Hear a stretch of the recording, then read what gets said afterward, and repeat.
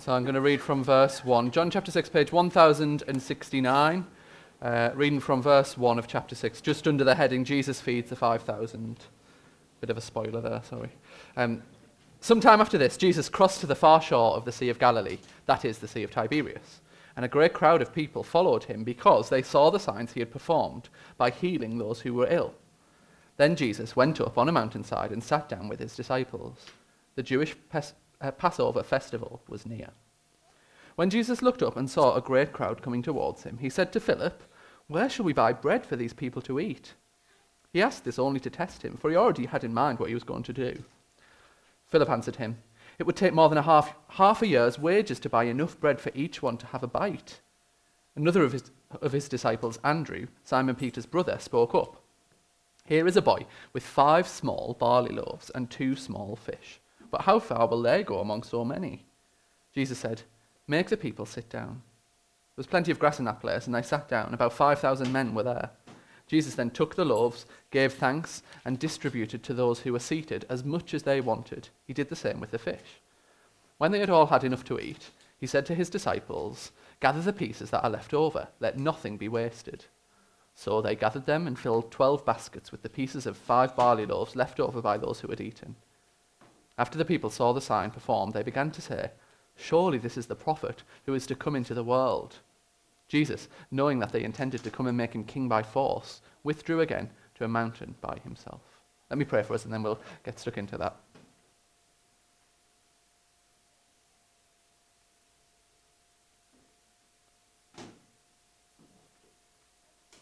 Lord Jesus, thank you that you miraculously fed those thousands of people.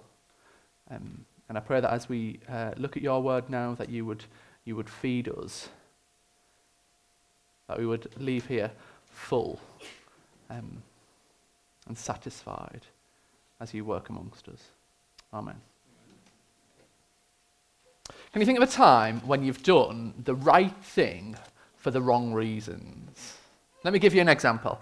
It's like when a kid does their homework, but not because they're kind of valuing and making the most of their education, but just to get their parents off their back who are nagging them to get the homework done. It's the right thing, but for the wrong reason.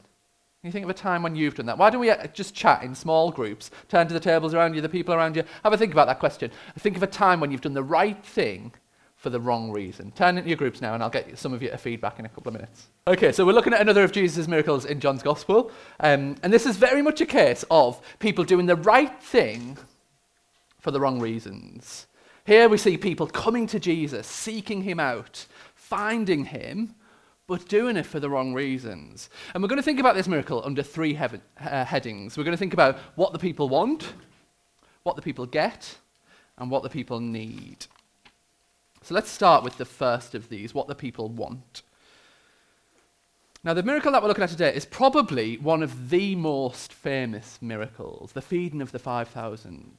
The Gospel writers clearly saw it as significant. It features in all 4 of the Gospels, Matthew, Mark, Luke, and John. It's the only miracle to do so other than the resurrection of Jesus. It's Jesus' most public miracle.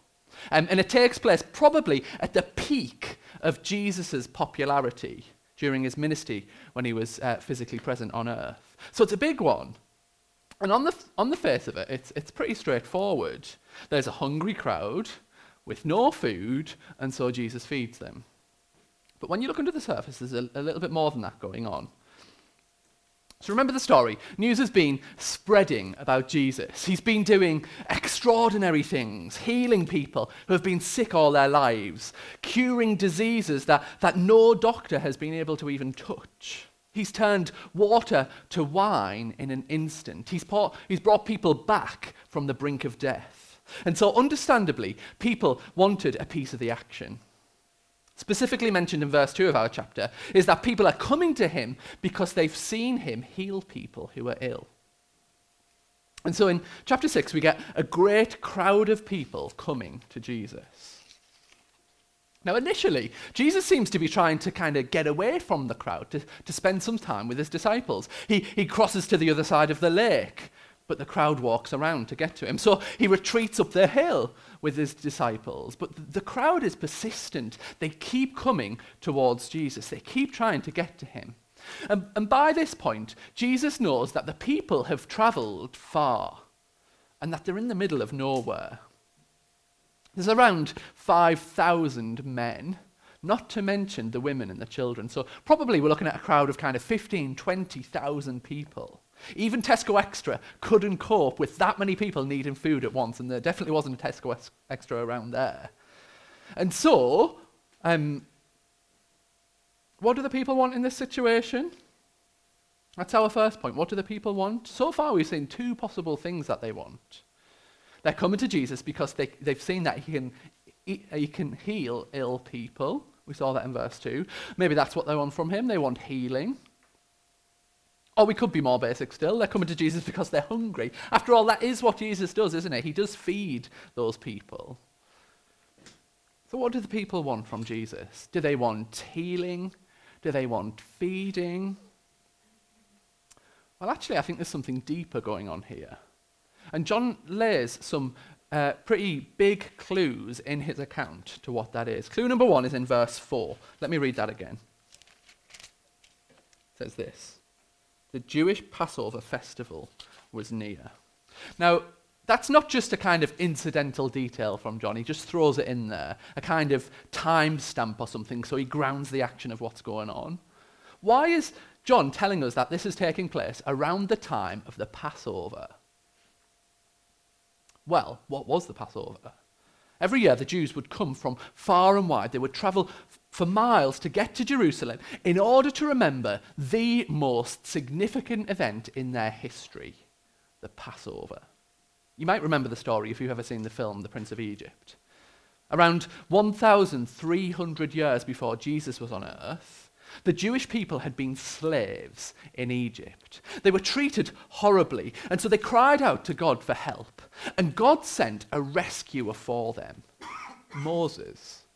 Through Moses, God sent a series of plagues trying to convince Pharaoh to let the people go. But after 9 increasingly severe plagues, Pharaoh was being stubborn. And so eventually God sent the final, worst plague, the death of all the firstborn sons of Egypt. But God spared the firstborn sons of his people when they painted over their doorframes with the blood of a lamb. Those houses would be passed over. Death would not come to them. That's the Passover. And that was the decisive event. Pharaoh relented. In one of the greatest acts of rescue in history, Moses led the people out of Egypt to settle in a land of their own, forming a nation, forming their own identity. So that's Passover. And so now we're at the time of Passover. The people are coming together to remember that great rescue of God's people from their cruel oppressor. Now just think for a moment how people were feeling around that time. What kind of feeling was in the air? I'd imagine the buzz in the air would have been similar to the feeling in America on the 4th of July, Independence Day, a time of patriotism, a sense of national identity. That's when they were rescued. That's when they came into their land. That's when they were formed into a nation. That would be the buzz in the air, except for one problem. Because Passover would also painfully remind them that things aren't as they should be. You see, their land is now occupied territory. They're still living there. That land that they came to when they left Egypt, they're still in that land, but they are under the oppressive rule of the Roman Empire. And when we see that, we see what the people really want. What they want really isn't simply healing or feeding. What they really want is another Moses, another rescuer to overthrow the Romans and get them their land and their national pride back. You see that not only from that clue in verse 4, you see it in verse 14 as well. So after Jesus performed the miracle, just look at what they say in verse 14. They say, After the people saw the sign Jesus performed, they began to say, "Surely this is the prophet who is to come into the world." Now, to understand what they're saying there, because it sounds a bit strange, doesn't it? I need to just take you back again. Turn back in the Bible with me to Deuteronomy chapter 18. It's on page 196, if you want to find that. Keep your finger in John. You might have missed that boat already, but if you haven't, keep your finger in John. So Deuteronomy chapter 18. I'm just going to read one verse, verse 15. "The Lord your God will raise up for you a prophet like me from among you, from your fellow Israelites. You must listen to him." That was Moses speaking. And do you see what he's promising? He's promising God's people that one day another prophet will come like him. Another Moses. For centuries, God's people have been waiting for him to fulfill this promise. And now, under the rule of the Romans, they're desperate for the fulfillment to come. And then along comes Jesus. He starts doing all this miraculous stuff, healings, turning water into wine. And it's Passover, and they're remembering when Moses led them to rescue them from Egypt. They're looking around, it's Passover, they feel patriotic. But they're also seeing the Roman soldiers, and they put two and two together. Could this be the promised prophet? Could Jesus be the new rescuer, the one who will restore our land to us, the one who will overthrow the mighty Romans, just like Moses did with the Egyptians? Now, unfortunately, as we'll see in a minute, they put two and two together and they make five. But this is why they're coming to Jesus. This is what the people want from Jesus, a political leader to rescue them from occupation by the vast Roman Empire. They see Jesus feed the crowd. They see that amazing miracle, and they take it as confirmation. But Jesus knows their hearts. Just look at verse 15. Jesus, knowing that they intended to come and make him king by force, withdrew again to a mountain by himself. So that's what the people want. But before we move on to what they get, let's just pause for a moment. Just think about your story. Many of this crowd are coming towards Jesus for the first time, and they come with a particular want. What was that for you? Think about when you first came towards Jesus. It might be that this is the first time you've been to Grace Church, and this is the first time you've come towards him. Or maybe there was a moment in your life when something clicked inside you. A moment when you thought, I'm going to look into Christianity. I'm going to find out about Jesus. I'm going to start going to church, or I'm going to ask my Christian friend about what they believe. Why was that? Why did you start coming towards Jesus? What did you want from him? Well, let's bring it up to date a little bit. What is it that you want from Jesus now? Perhaps you're single, and what you want is for him to provide you with a partner. Or you want Jesus himself to be a close companion who can be with you in your loneliness. Perhaps you're in a difficult marriage, and you want Jesus to resolve that situation somehow. Maybe it's your kids. You're worried about them. You're worried about the choices they're making. You're worried about their situation at school. You're worried about their mental health or another health problem they're facing. What you want from Jesus is for him to make things okay for your kids.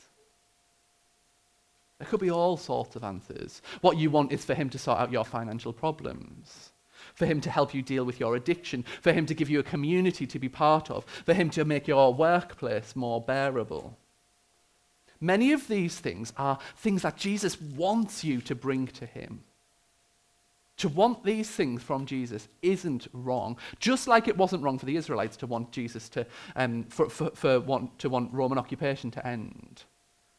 But that can't be all that we're about, as we'll soon see. So, we've thought about what the people want. Let's think about what the people get. Let's dive back into the story. Remember, the crowds have followed Jesus around the lake and then up the hill, wanting to see if he was the promised prophet. But they're also hungry. And so there's a bit of a dilemma. Jesus says to Philip, one of his disciples, "Where shall we buy bread for all of these people to eat?" Now, Jesus already knows what he's going to do in this situation. You see that in verse 6, where we're told he was just trying to test Philip. Philip had spent a lot of time with Jesus. He'd seen his miracles. He'd heard his teaching. But it still hasn't really clicked for him. And so when Jesus says, "What are we going to do?"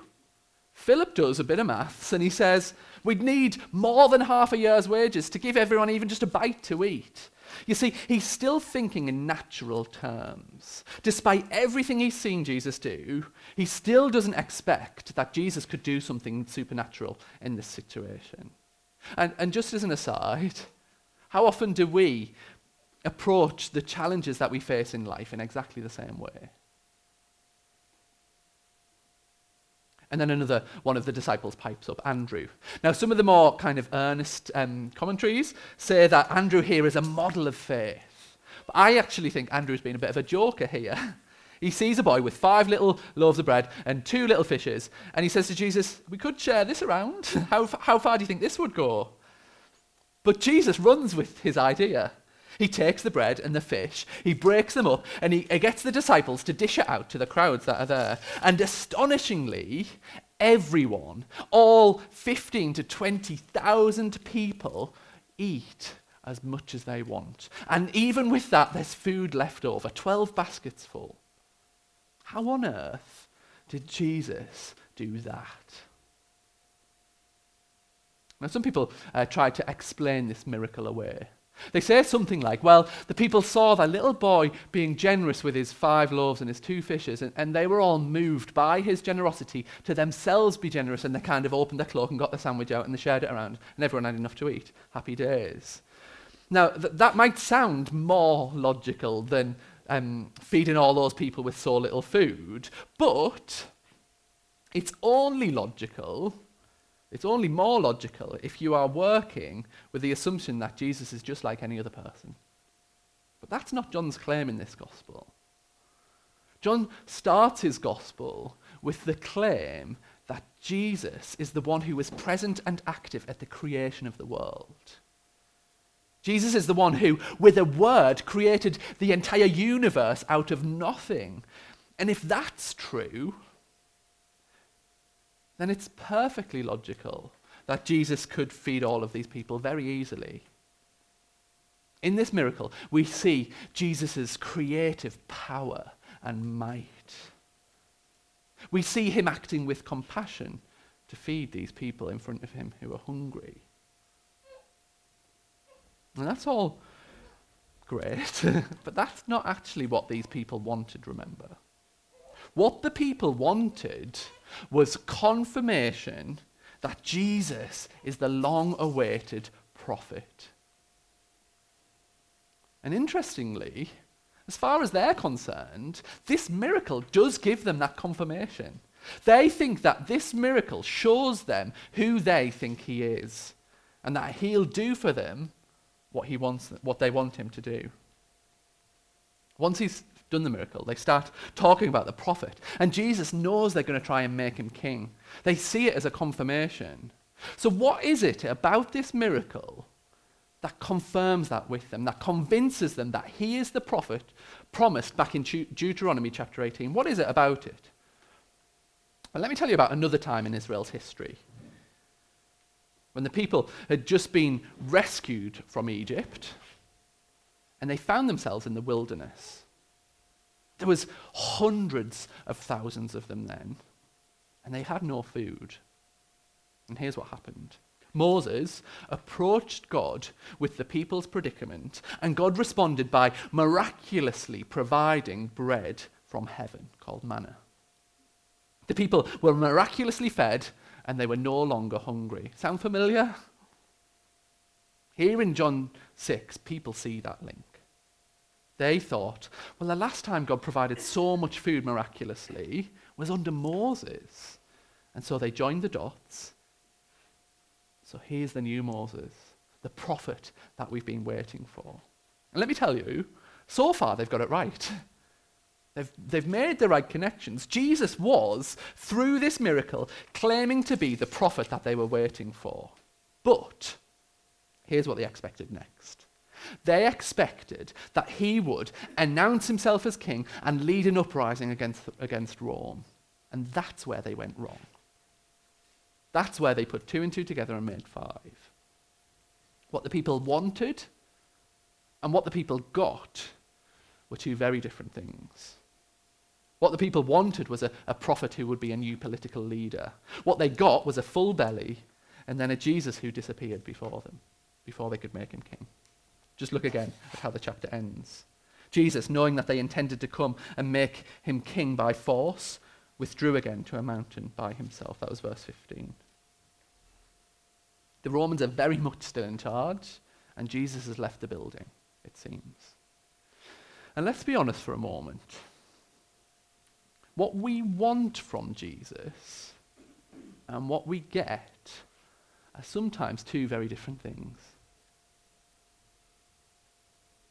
We want him to provide us a church community that will be there for us, that will help us battle our loneliness, that will support us through the hard things in life, a church community that we can trust. But sometimes we're let down. We still feel lonely. People betray our trust. We want Jesus to make life go swimmingly for our kids, for school to be a breeze, for friendships to be strong, for their health to be good. But what we get is sleepless nights and uncertainty and worry. We want him to use the power that we know that he has to solve our problems, ease our burdens, relieve our pressures. But sometimes, instead, following Jesus makes life harder, not easier.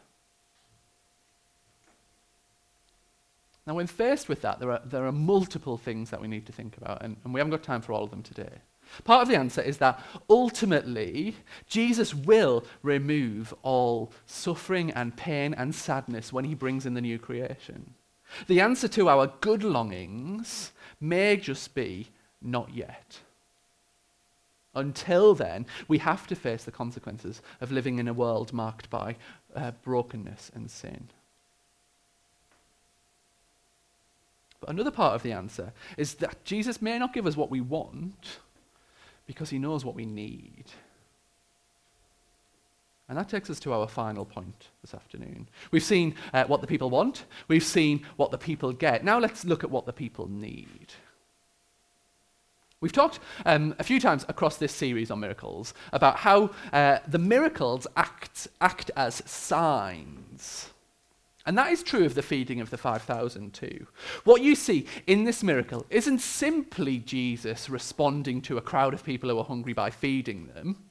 It is that, of course. When Jesus heals, it's because he has compassion on the sick person. When he feeds people, it's because he doesn't want to see them hungry. But it's more than that too.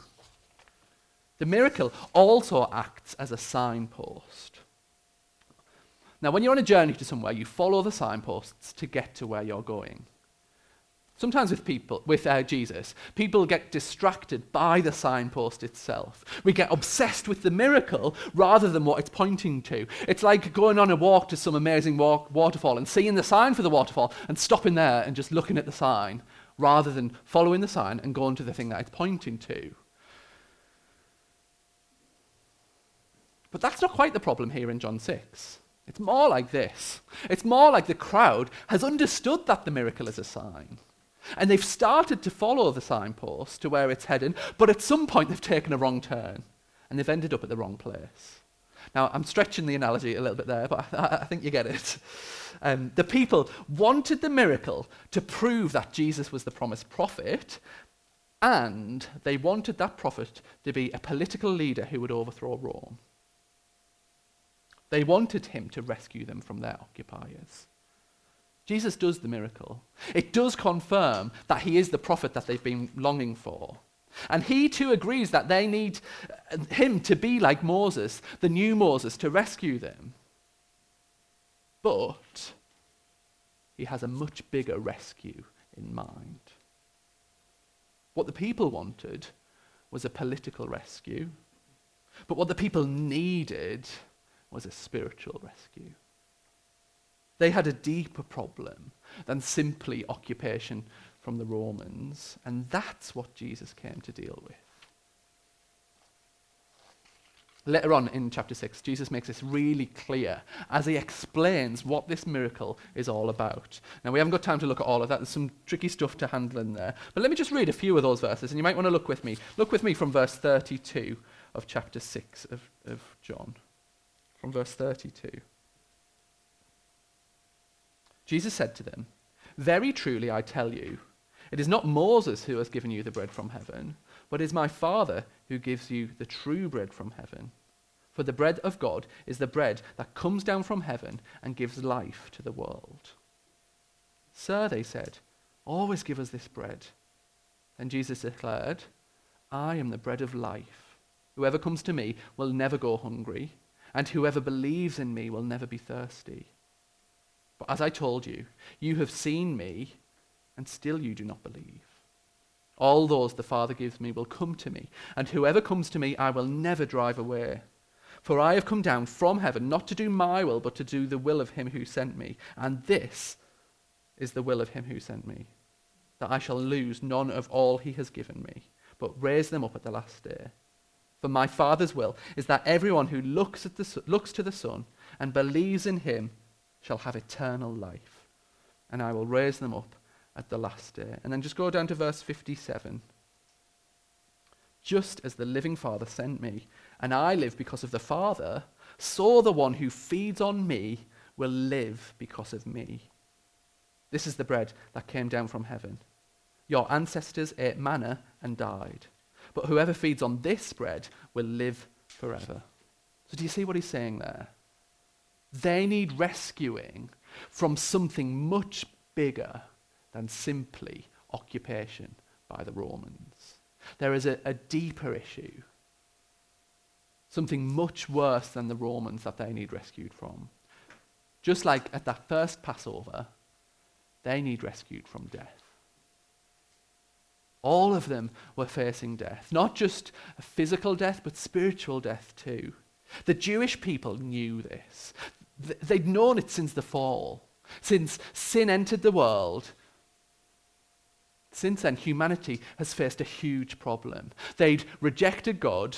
They'd failed to live up to his perfect law. They were deserving of judgment.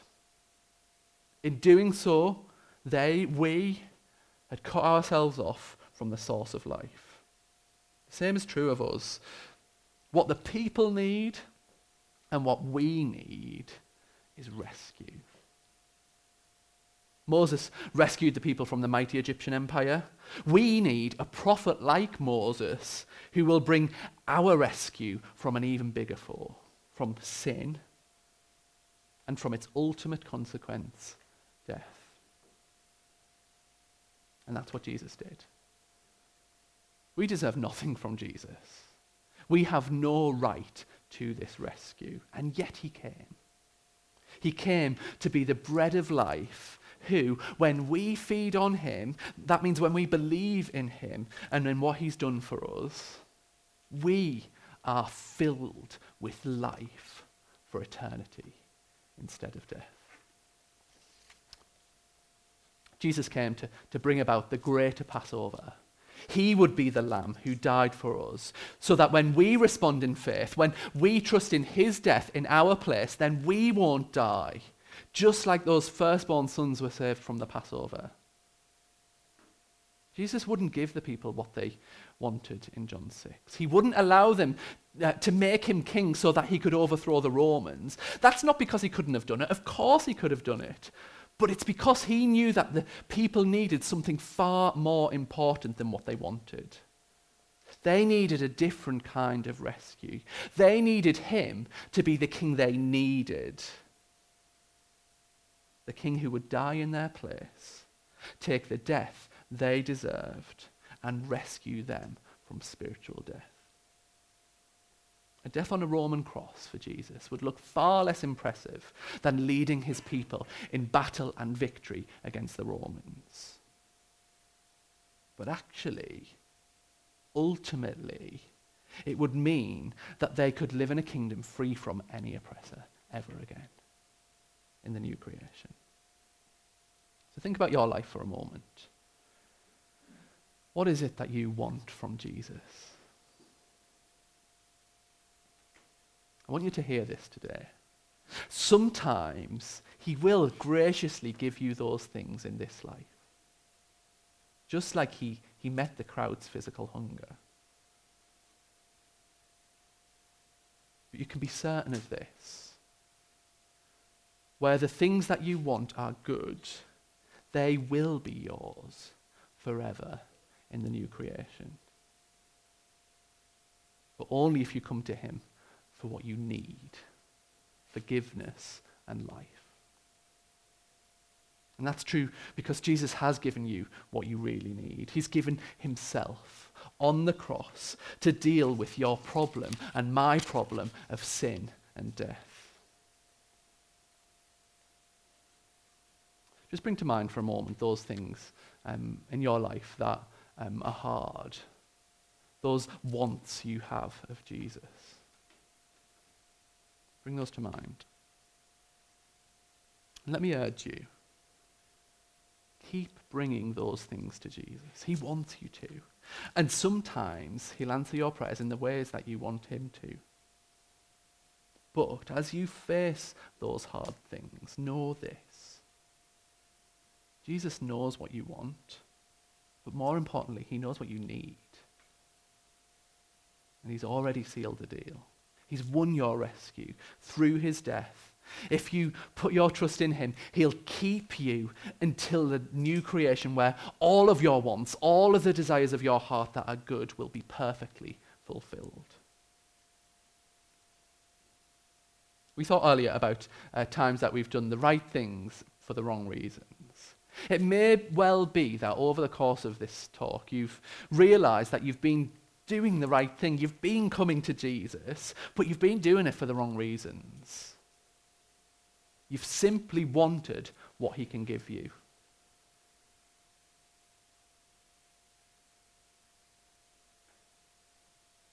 You've wanted community or a sense of the spiritual or answers to your problems in life. Well, why not today come to Jesus again? Maybe for the first time, for the thing that you need. Confess your sin to him. Recognize before him that you are deserving of death. And that's a far bigger problem than any other in your life. And trust him. Trust that he can be the greater Moses who can rescue you from your greatest foe.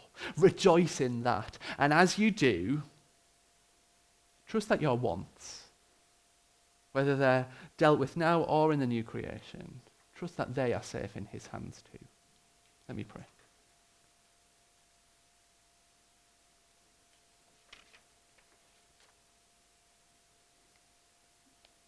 Lord Jesus, thank you that you were that promised prophet who came to your people to lead a greater rescue than we can possibly imagine, that cost you that more than we can even begin to imagine. We're sorry, Lord Jesus, that we do sin, that we turn our back on you, that we ignore you, that we live as though you're not there. We know that that deserves death. That we deserve to be cut off from you after rejecting you so much and for so long. We know we deserve nothing from you, and yet you came and you led that great rescue by dying on the cross. Thank you that in that fragile, weak moment, you were doing the strongest thing that we can imagine. You were taking our sin, taking our death, so that we don't have to. Please help us, Jesus, to look to that and to trust that and to believe that. And so when we look at the things in our life that aren't right, the things that are hard, the things that we want from you, help us to trust that because you've met our need, you will one day meet those wants as well.